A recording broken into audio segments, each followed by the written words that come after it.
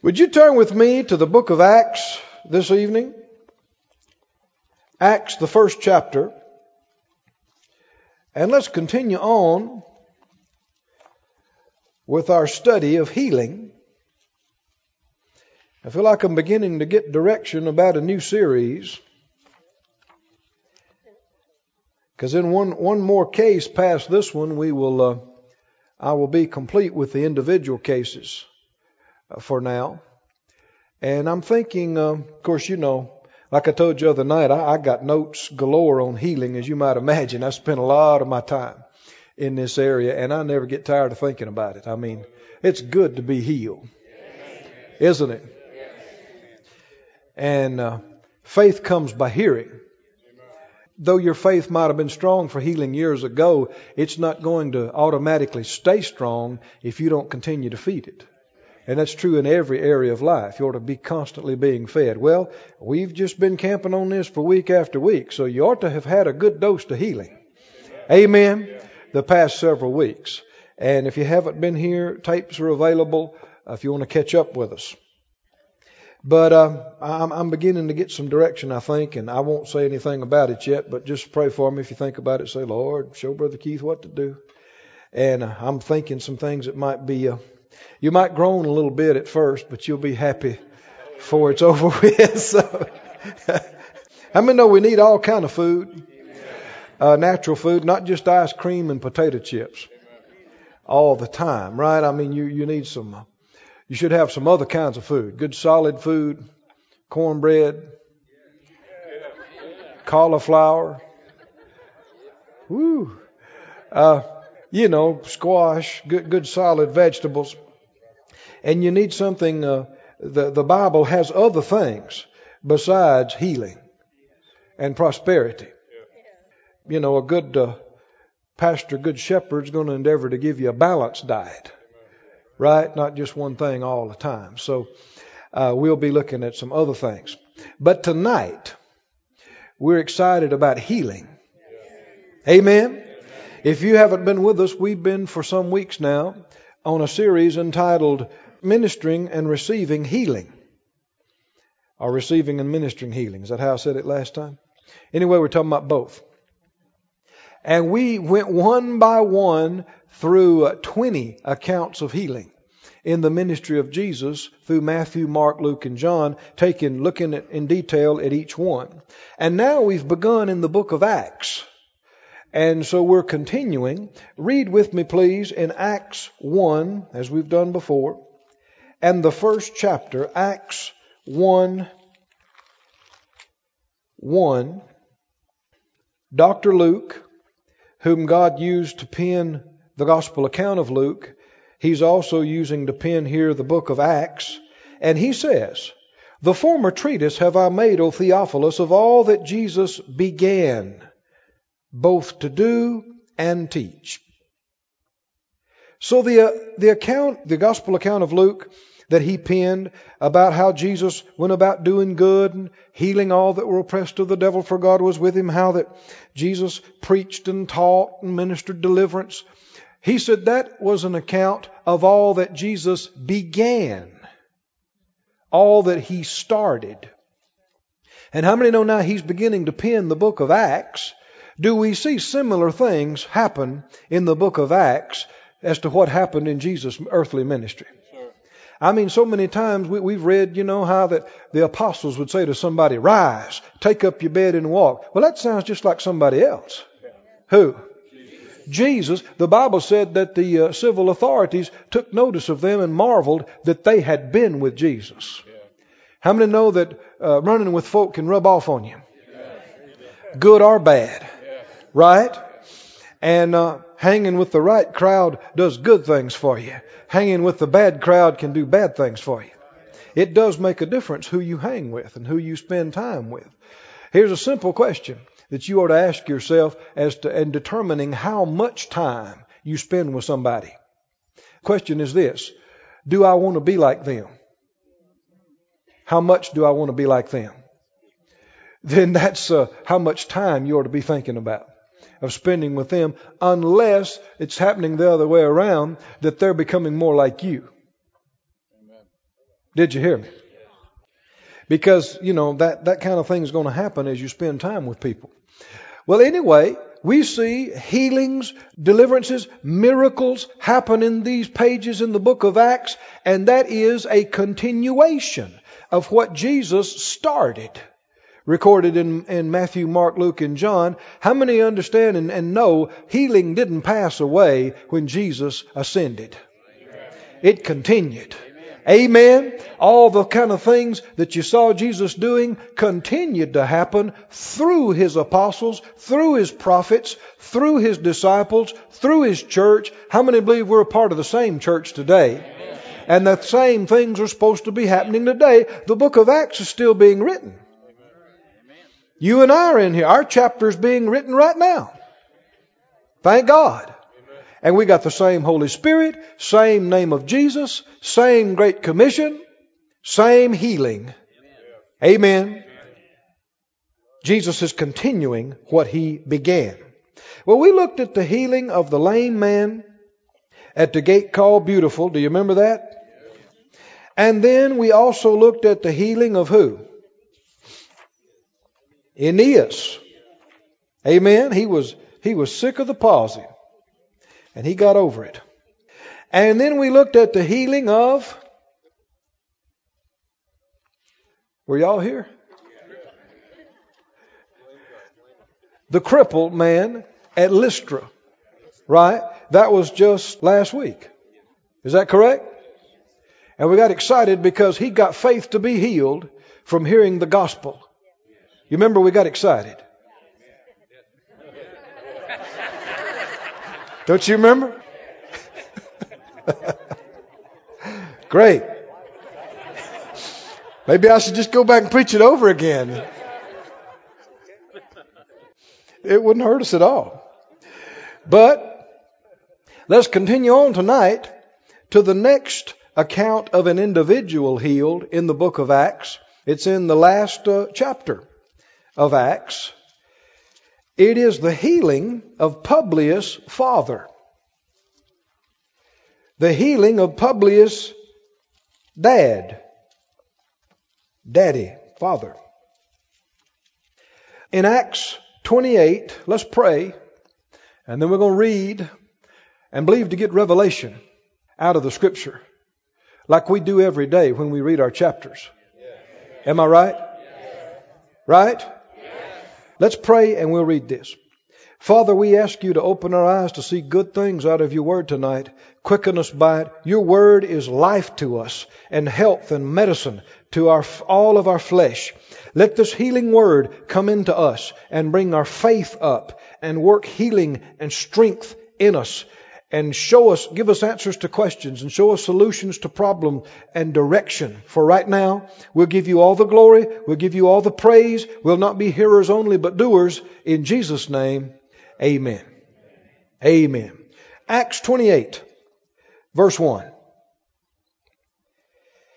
Well, if you read the book of Acts like we've just done recently, then you know that they were in the ship, being tossed in a storm for approximately 15 days. How many know being in a storm for one day is a long time? Now see, no doubt, this is a sailing vessel. They don't have huge diesel engines like we have today, and they didn't have weather radar to see where it was at. They're in it. And then this thing carries them along. They're riding with the storm. So, they didn't just pass through the storm. They're part of the storm. Day after day after 14 days, and then I guess it was about the 15th day when the ship broke up. Man, that's a long time. How'd you like to be in a typhoon, hurricane, for 15 days and nights? What a ride. And then the ship broke up. They all had to jump overboard, grab them a plank or something that would float. But supernaturally, just like the Lord had told them, they all made it to the island. There was an island not too far away. So it begins in chapter 28, verse 1. And when they were escaped, then they knew that the island was called Melita. And the barbarous or primitive native people showed us no little kindness. In other words, they were very nice to them. For they kindled a fire and received us every one because of the present rain and because of the cold. And let me just stop right here. How many know being nice and courteous has nothing to do with being intelligent? That's right. Or being educated? That's right. Or having degrees? Yeah. No. Sometimes people think it is an excuse because they are educated to be snobbish. There's some way or another that exempts them from being nice. It's a sad thing. You know, some of these nice shops and really nice restaurants are that way. Some of these folks have such attitudes. We were up in the Northeast. I won't even say the state, but a very, very large city. And I was accompanying Dr. Hagan and Miss Oretha. I was driving the car for them and accompanying them, helping them in the meetings. Phyllis and I were. And some pastor friends, our hosts, were wanting to take them to eat, and they took us. That happened a lot. We went to a lot of nice places because we were with the right people. And Mom Hagan, as we called her, it was a seafood place. And we were looking at the menu. It's supposed to be a very, very exclusive, nice place. How many understand exclusive doesn't necessarily mean nice? It should. But Mom Hagan, you know, at that time, she's 78 years old, I think, and very, very beautiful and gracious. And she said, this fish, she said, is it fresh? And the guy said, no, it stinks. We thought, whoa, you know, the fish is not always fresh. Sometimes it's frozen, right? That's what she's asking. And you see that kind of thing, and people make an excuse for it because they're supposed to be exclusive or educated. But, you know, and people think this. I've seen women who were, you know, snobbish about stand and get insulted if somebody didn't open a door for them or you know, well, I said, I'm a lady. That's not a lady. A lady knows how to be gracious. Or men who say, don't you know who I am? Why don't you have a seat for me? Do you know who I am? Well, you're telling me right now. In some ways you don't want to.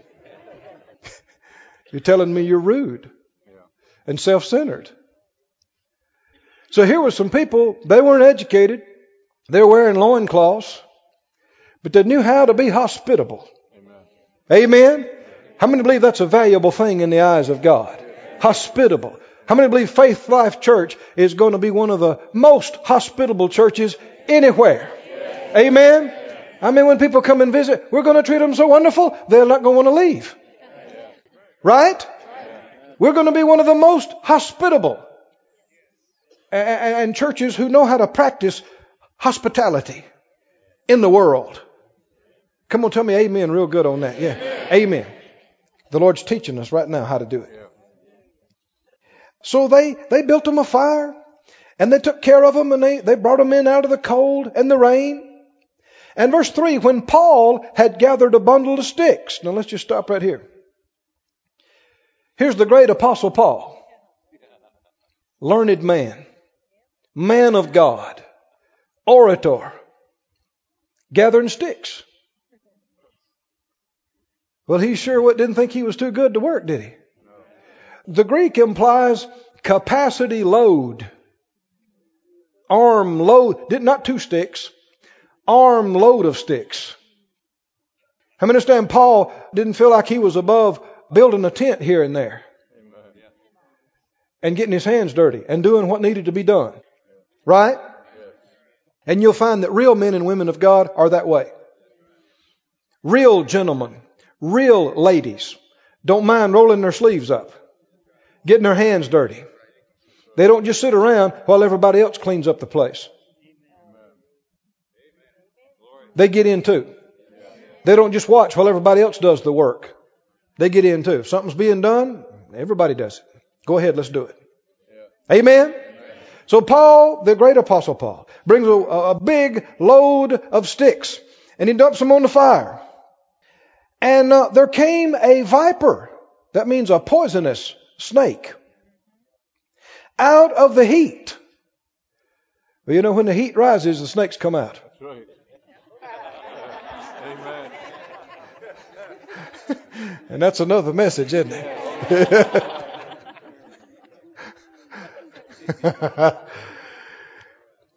When the heat rises, the snakes come out. And the heat came up, and this poisonous snake jumps out of the fire and fastens on Paul's hand.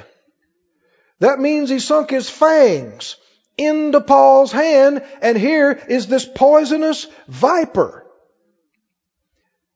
Deadly viper. All the islanders knew, you know, from the rest of the story, they are expecting him to fall down dead just any moment. They all know this snake. They have had other people, maybe other relatives, who got bit by this snake. They know this snake. This snake bites you, you're dead. Right away. There is no emergency room. There's nowhere to go. You're dead. Now let's just stop right here. The Apostle Paul is a man of God. How many would say amen? That's right. No question about it. He is a man of God. He's a man who knows God. He's a man of faith who lives by faith. He knows about his righteousness in Christ. God used him to tell us about it. Right? He knows that he has rights and privileges and who he is in the Anointed One, Christ Jesus. He knows how to hear from God. He knows how to be led by the Spirit. But let's look over the past several months of his life. At this point, it has not been all fun. He's been in a jail cell. Right? He's been in a prison.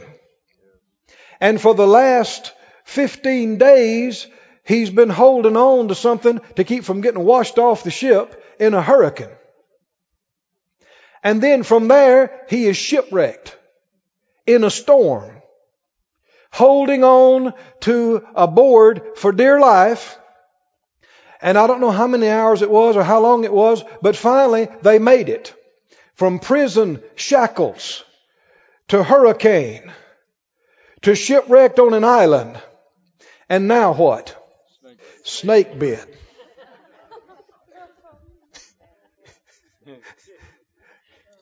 Now for some folk, that would have been too much. Right? It's like, God, you got to be kidding.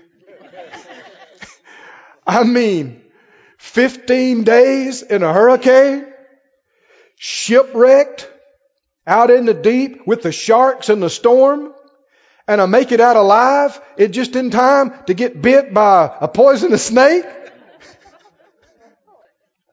How many understand a lot of folk would have been losing it? They would have been second guessing everything, wouldn't they? Can I hear from God? What is wrong with me? Where did I miss it? Right? Now this is very important, friend. People, you know, they ask these questions and they just get bogged up in the mire of confusion about why do bad things happen to good people? People conjecture about it. They theorize about it. Well, there's two basic reasons why Christians go through difficulties. One is because of their own faults and because of their own mistakes. Now, don't just take my word for it. Read 1 Peter carefully.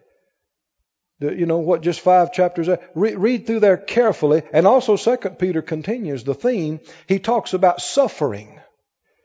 The word suffering is in those chapters numerous times. And also the word glory. That's the theme of those books. But he differentiates between two causes of suffering. Suffering for one's own faults, for which there is no glory. And in the other is suffering persecution because of obeying the Lord, for which there is great glory. And the sufferings like that, the Bible said, are not even worthy to be compared with the glory that shall be revealed. And it kind of irritates me, and I try not to let it bother me too much, but when you hear so many Christians talking about sufferings and attributing them to the will of God, when the sufferings they're talking about are sufferings they're going through because of their own faults and their own mistakes. There's no glory for that. There's no reward for that. And yet there is the other side. The Bible said they that will live godly in Christ Jesus, they shall suffer persecution. Not the curse of the law, persecution. Why did Paul get taken into custody? Why did he wind up a prisoner of Rome? For preaching the uncompromised Word of God. Obeying God. The Lord even told him when he got saved that he was going to endure some things for His name, and eventually he was going to stand before kings and give his testimony. And he did. But don't just lump all of this into that. Back up a few pages and let's look at another thing. This is a big subject and I don't want to spend all my time on it, but we should touch it.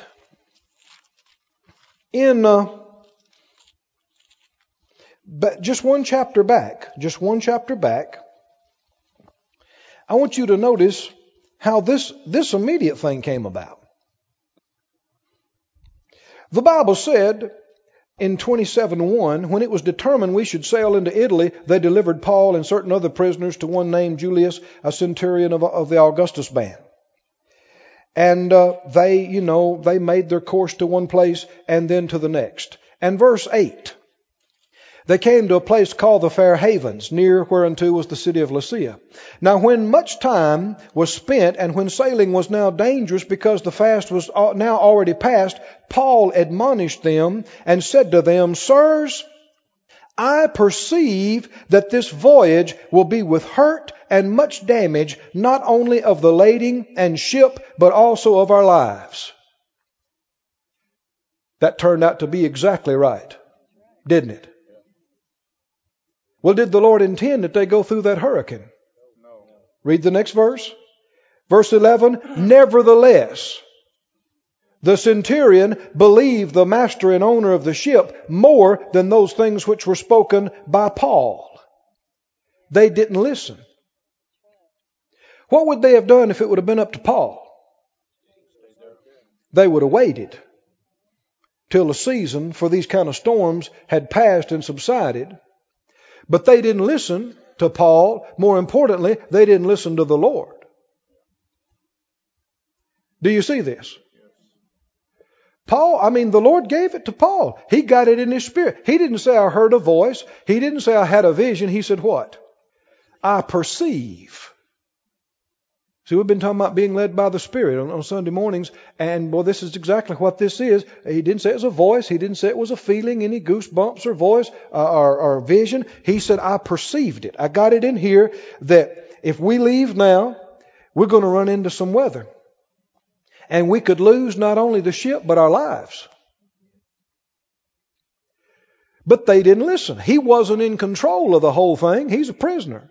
He didn't have the final say-so, so they ignored him, they overrode it, and they plunged right on into it. It looked like everything was going to be fine for a little while, but then here comes this terrible storm, and for 15 days they're tossed on the sea, and finally shipwrecked, and finally on the island. How many understand if they'd listened to Paul, they wouldn't have been on the island where the snake was? Because they wouldn't have been shipwrecked, because they wouldn't have got in the storm. They never intended to go to that island. Did you hear me? Friends, this is important to see. People try to say, well, you don't know why God put them through all that stuff. Well, It's a combination of things. People suffering for their own faults and not listening to God. And then also there is some suffering persecution for preaching the gospel. But we really need to know which one's going on, because one of them has no reward and no glory. There's no benefit of going through it. The other one is eternal glory and reward. Understand what we're talking about now?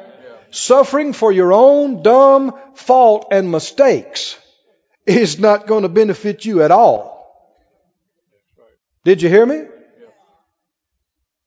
But suffering things because of obeying God and putting Him first, there's eternal reward.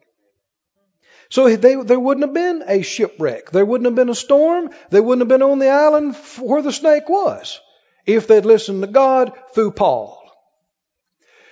Can other people in charge, can their disobedience affect you? Yes, it can.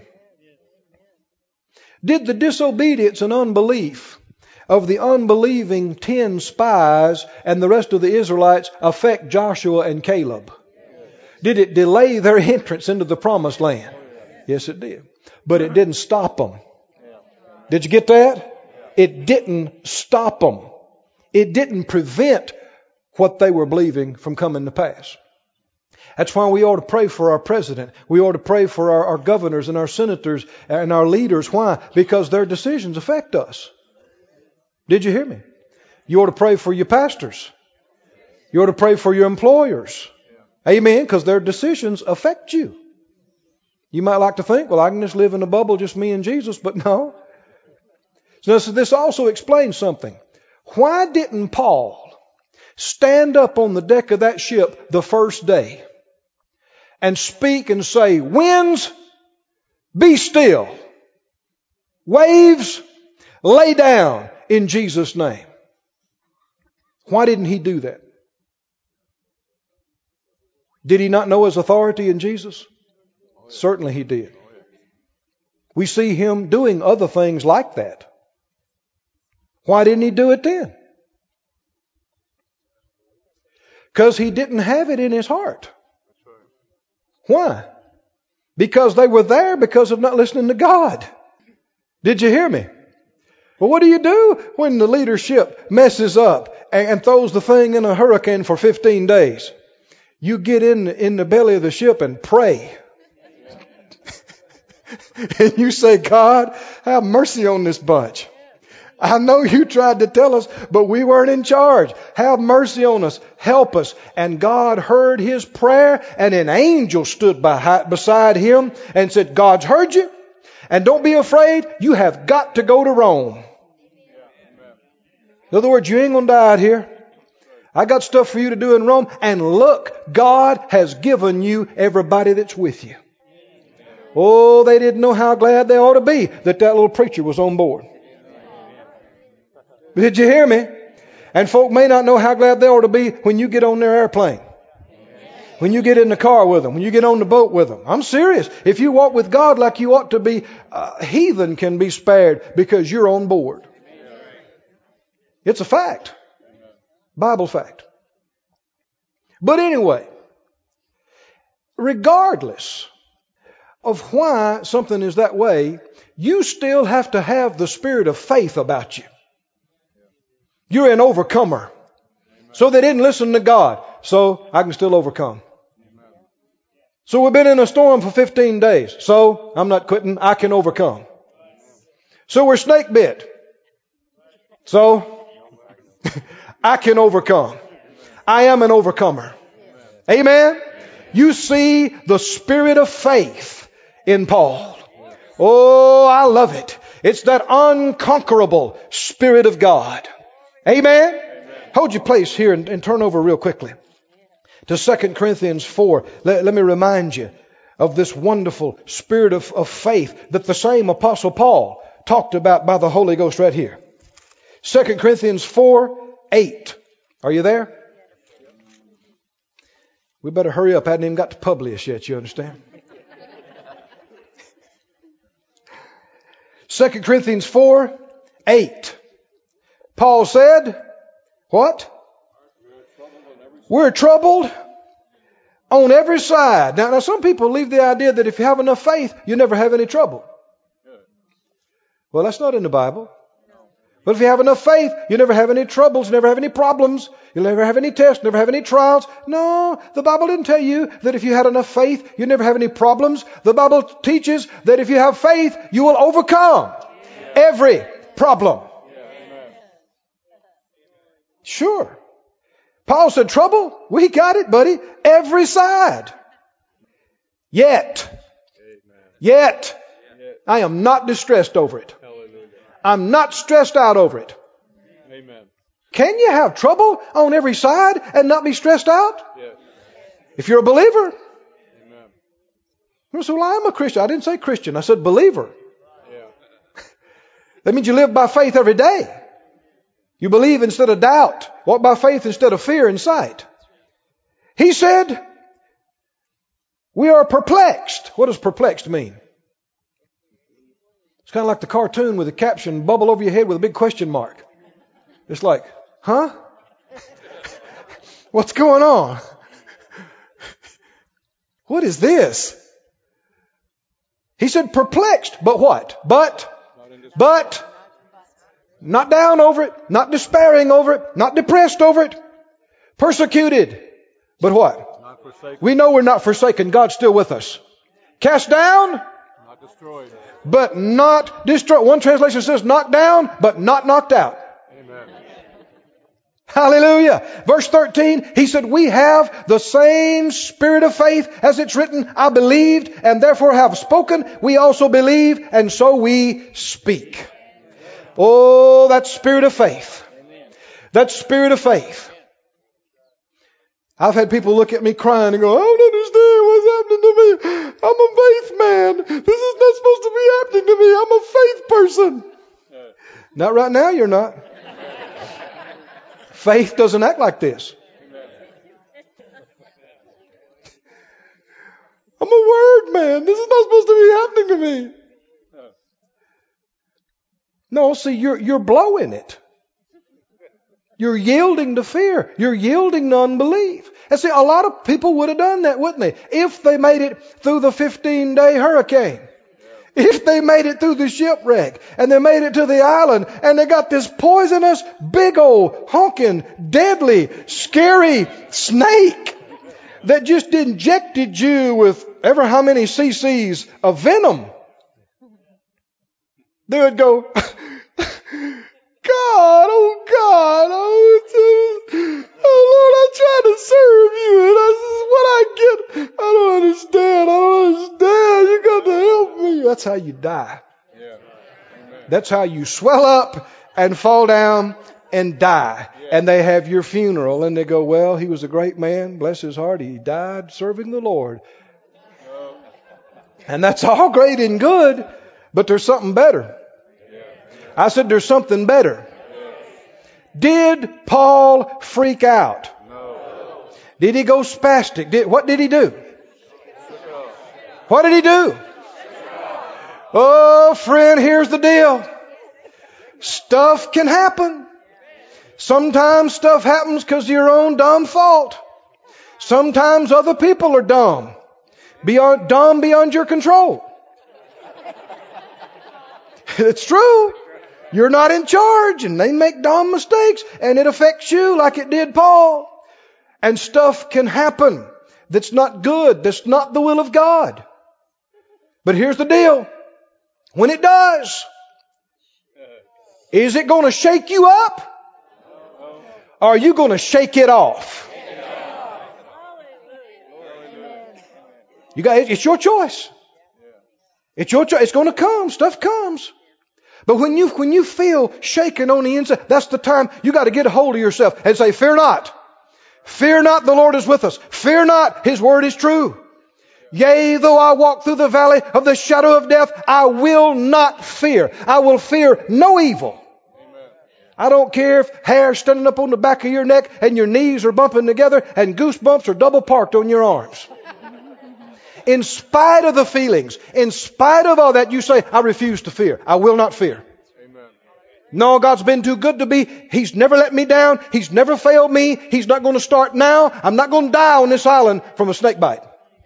No, I'm going to Rome. God's already told me I'm going to Rome. I'm going to preach at Rome, and this ain't Rome. So I cannot die out here on one of these stinking snake bites. I can't. I will not die. I will live and go do the work of God. Now, friend, that's exactly how you must respond if you get a bad report. Did you hear me? If they tell you got a dread disease, or if they tell you that your money deal's not going through, or whatever, something with your kids, I don't care what it is, when it comes and it grabs you and it tries to shake you, remember? Just like Paul standing by the fire with that snake on his hand, whether you live or die, whether you overcome or whether you are overcome, is right in your hands right now. What do you decide to do? Let it shake you up? Or what? Shake that old snake off in the fire. Shake it off. The Greek literally says, brush it off. The brush tells you something, doesn't it? What does brush tell you? So what? Big deal. What's a snake beside the power of God? See, when things happen, it's going to depend on what you magnify. If you magnify the snake, oh, do you know this is Snakeus venomous, you know? The worst snake in the whole world. You know, there's enough venom just injected in my hand to kill 2 elephants. And, you know, they say you only last about 15 minutes. Man, I'm feeling it already. Oh no, this is awful. You're going to die. Or do you magnify God? Do you begin to say, greater is He that's in me than any snake that's in the world. Greater is the keeping power of God in me, the Holy Ghost anointing in my blood, than venom. Venom is nothing beside the power of God. Cancer is nothing beside the power of God. Did you hear me? Depends on how you talk, how you think, which you magnify. Magnify the problem, you'll perish. Magnify God, you'll triumph. You'll live. One way of resisting the devil, one exercise of faith, is you make light of the problem. You make little of it. What do? You go, that's just a snake. Don't worry about it, guys. Yeah, but Brother Paul, that's a snakeus deadliest. Nah, telling you, don't worry about it. Don't worry about it. Unless you like barbecue snake, there he is.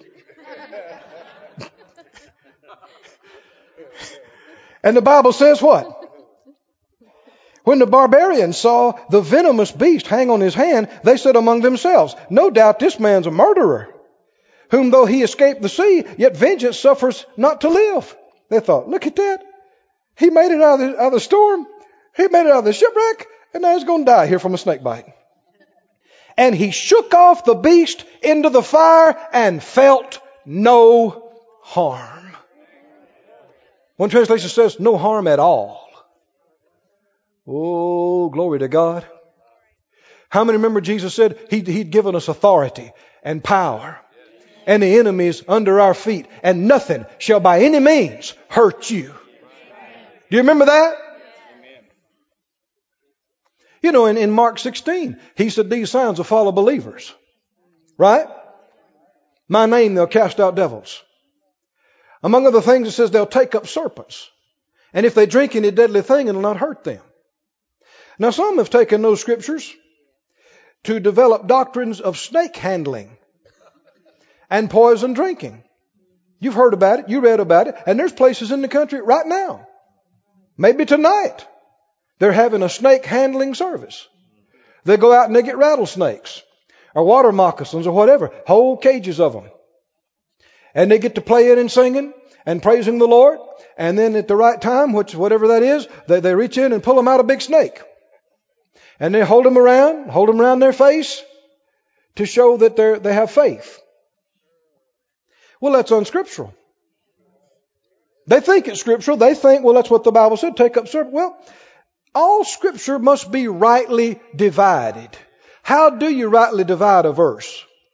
With other verses. Right? Do we see any place in the book of Acts where they had a snake handling service? Is there any other witness that implies or supports any of this? The only thing we have about a snake is this. Right?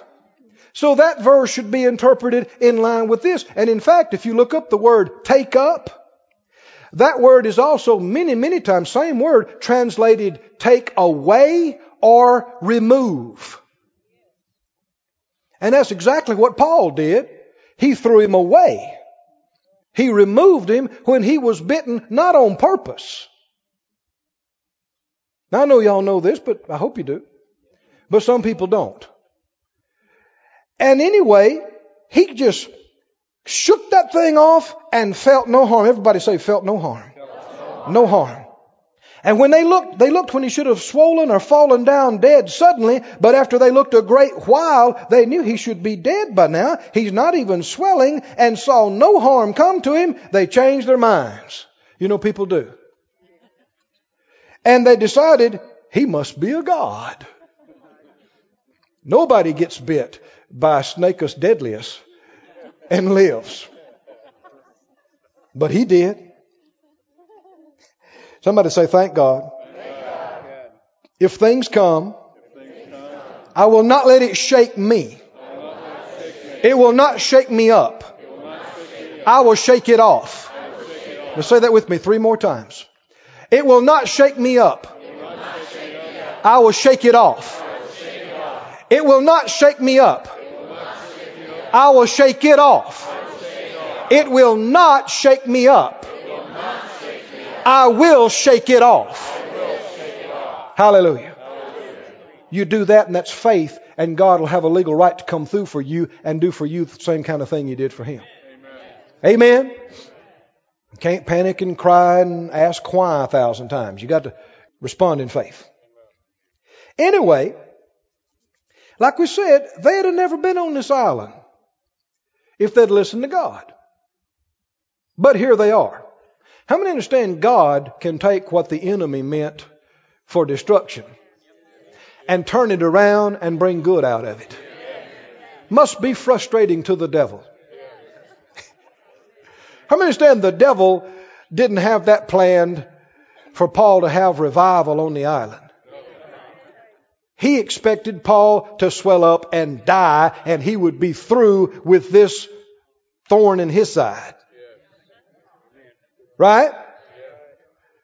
That was his intention. He wasn't trying to teach Paul a lesson. He wasn't trying to develop Paul's piety. He's trying to kill him. But look what God does with this.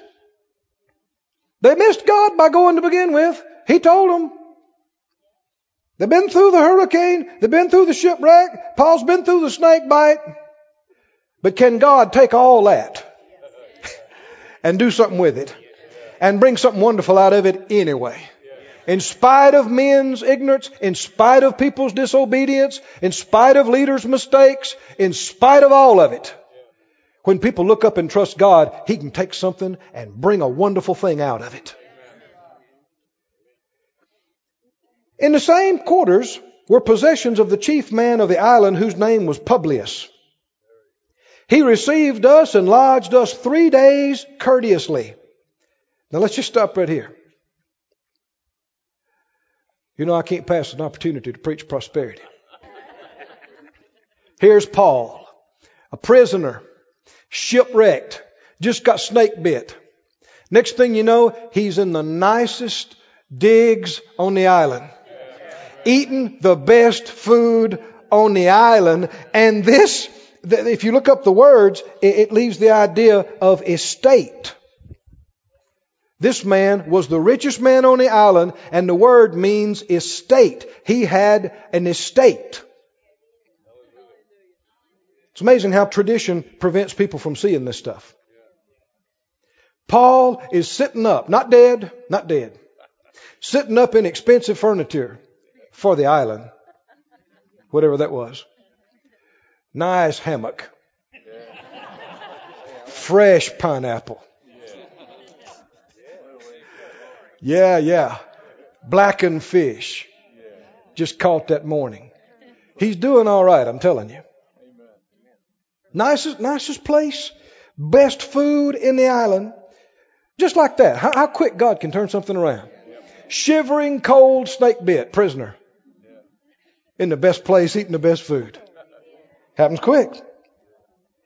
And it came to pass that the father of Publius lay sick of a fever and of a bloody flux. Now, you wouldn't have to know what that is to know you don't want that.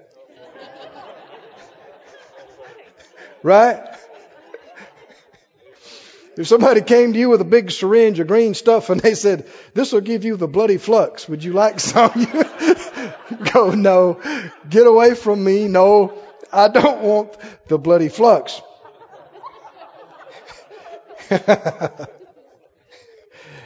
If you look this up, which I know you really want to find out, another translation says he was lying prostrate, suffering from recurrent bouts of fever and dysentery, a disease of the stomach, infection of the lower intestinal tract, producing severe diarrhea, often with blood, thus bloody flux.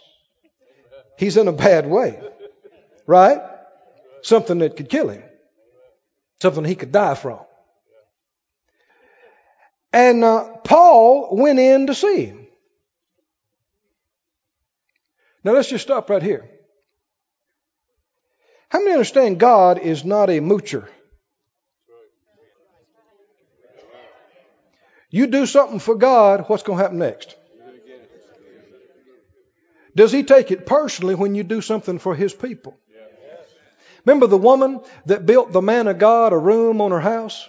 Remember that? Took care of him. And not too long after that, he's in there praying one day, and he called her in. He said, God says, what do you want? When the Lord says, what do you want? That's a big deal. And they got a child, and they've not been able to have one all their life. I mean, you see this kind of thing. You know, Jesus is walking by, and he uses Peter's boat to preach out of. You remember that? And I mean, as soon as he gets through using the boat, they have one of the biggest catches of fish they have ever had in their life. A net breaking, ship sinking too much. Fish catch. Is that the way the Lord is? Smart people minister to God's people. Did you hear me? Smart, wise people minister to God's people. His ministers, his churches, his ministries, and their brothers and sisters. Why? Because when you take care of God's, what comes next?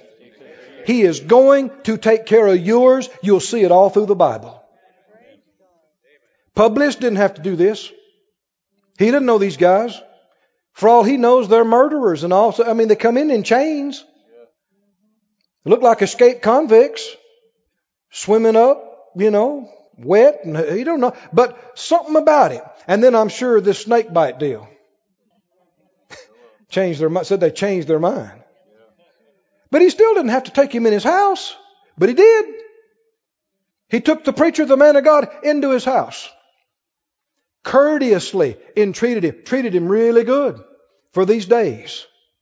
Next thing you know, the Apostle Paul is paying his daddy a visit. I believe because the Lord dealt with him too. Don't you? And as we'll see later on, it's more than him just coming to check on him. God sent him with something to minister to him. He goes into the room. This man's in an awful way. He's not in a hospital. I mean, he's probably completely dehydrated. He's probably skin and bones. He probably smells. He's in a bad way. He's probably at death's door.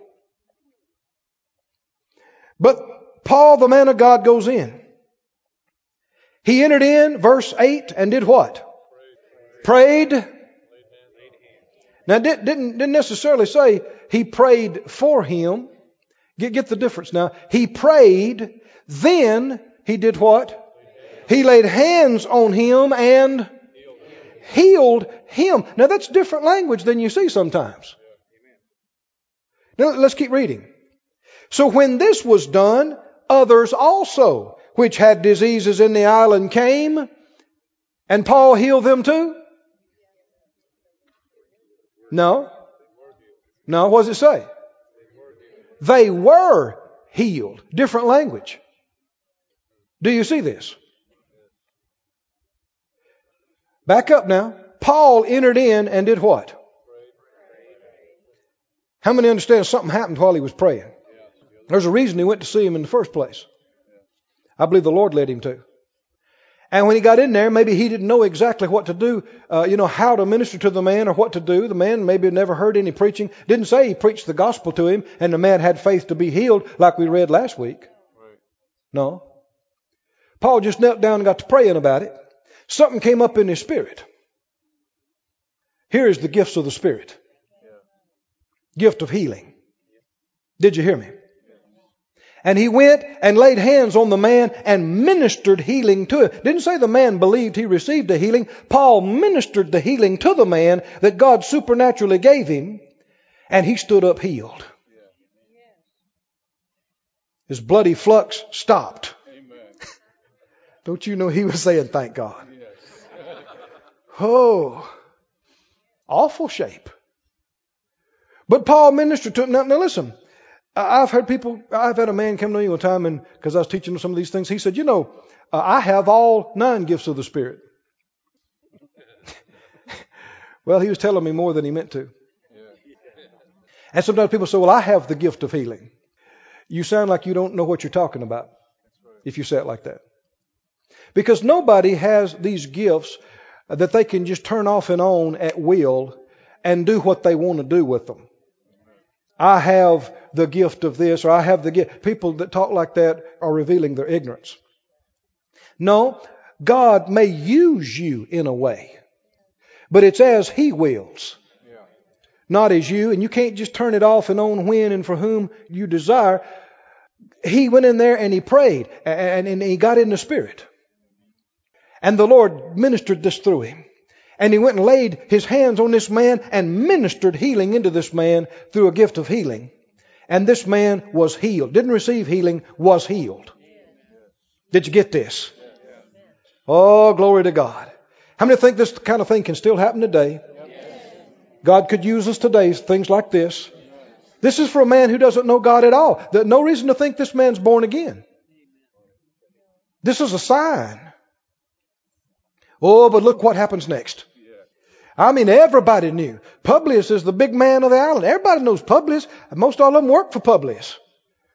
Everybody knew Publius' daddy was near dead. Everybody knew. Everybody.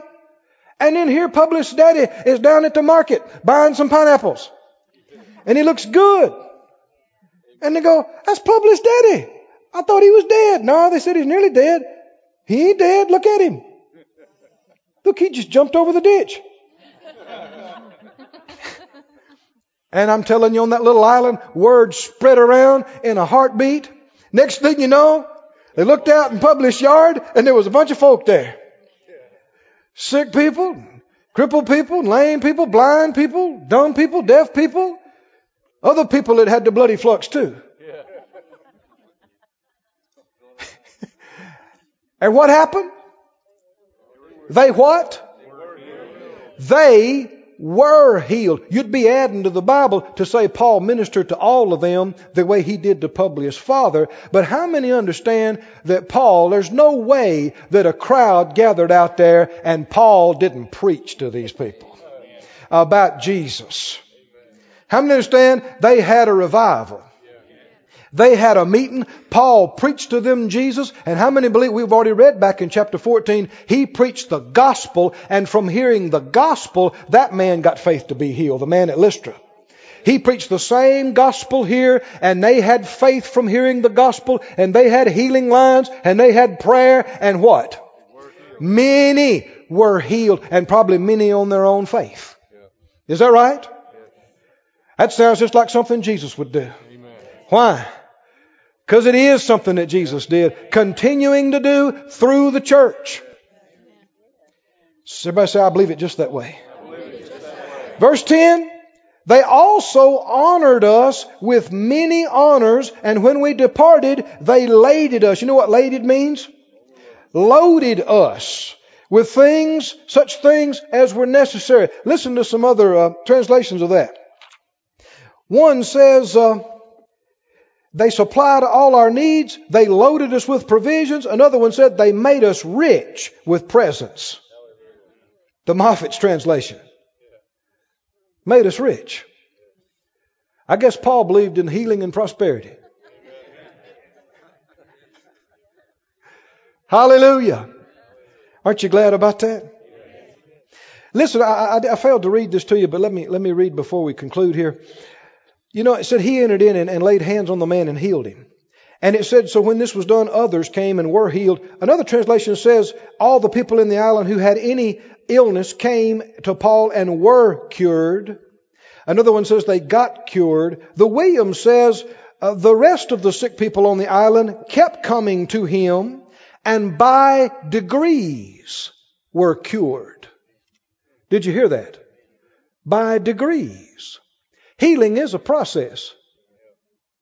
And there are signs and wonders and miracles of healing, but then there's also recovery. Didn't the Bible say believers would lay hands on the sick and what? Instantly all the symptoms would be gone? It said what? They shall recover. Recover implies a process. Right? How many believe in healing miracles? Like Publius' father. Getting healed supernaturally in a moment of time. Like that man at Lystra, just jumping up, never walked a step in his life, birth defects from birth, and he stood up, leaped, walked, ran. Miracles, signs. We believe in that. How many also believe in recovery? How many would take a recovery? Glory to God. Go ahead and stand up on your feet. This ministry has been brought to you today, free of charge, by the partners of More Life Ministries and Faith Life Church. If you would like to help send this word to others at no charge, you can become a word sender today. For more information, visit our website at morelife.org.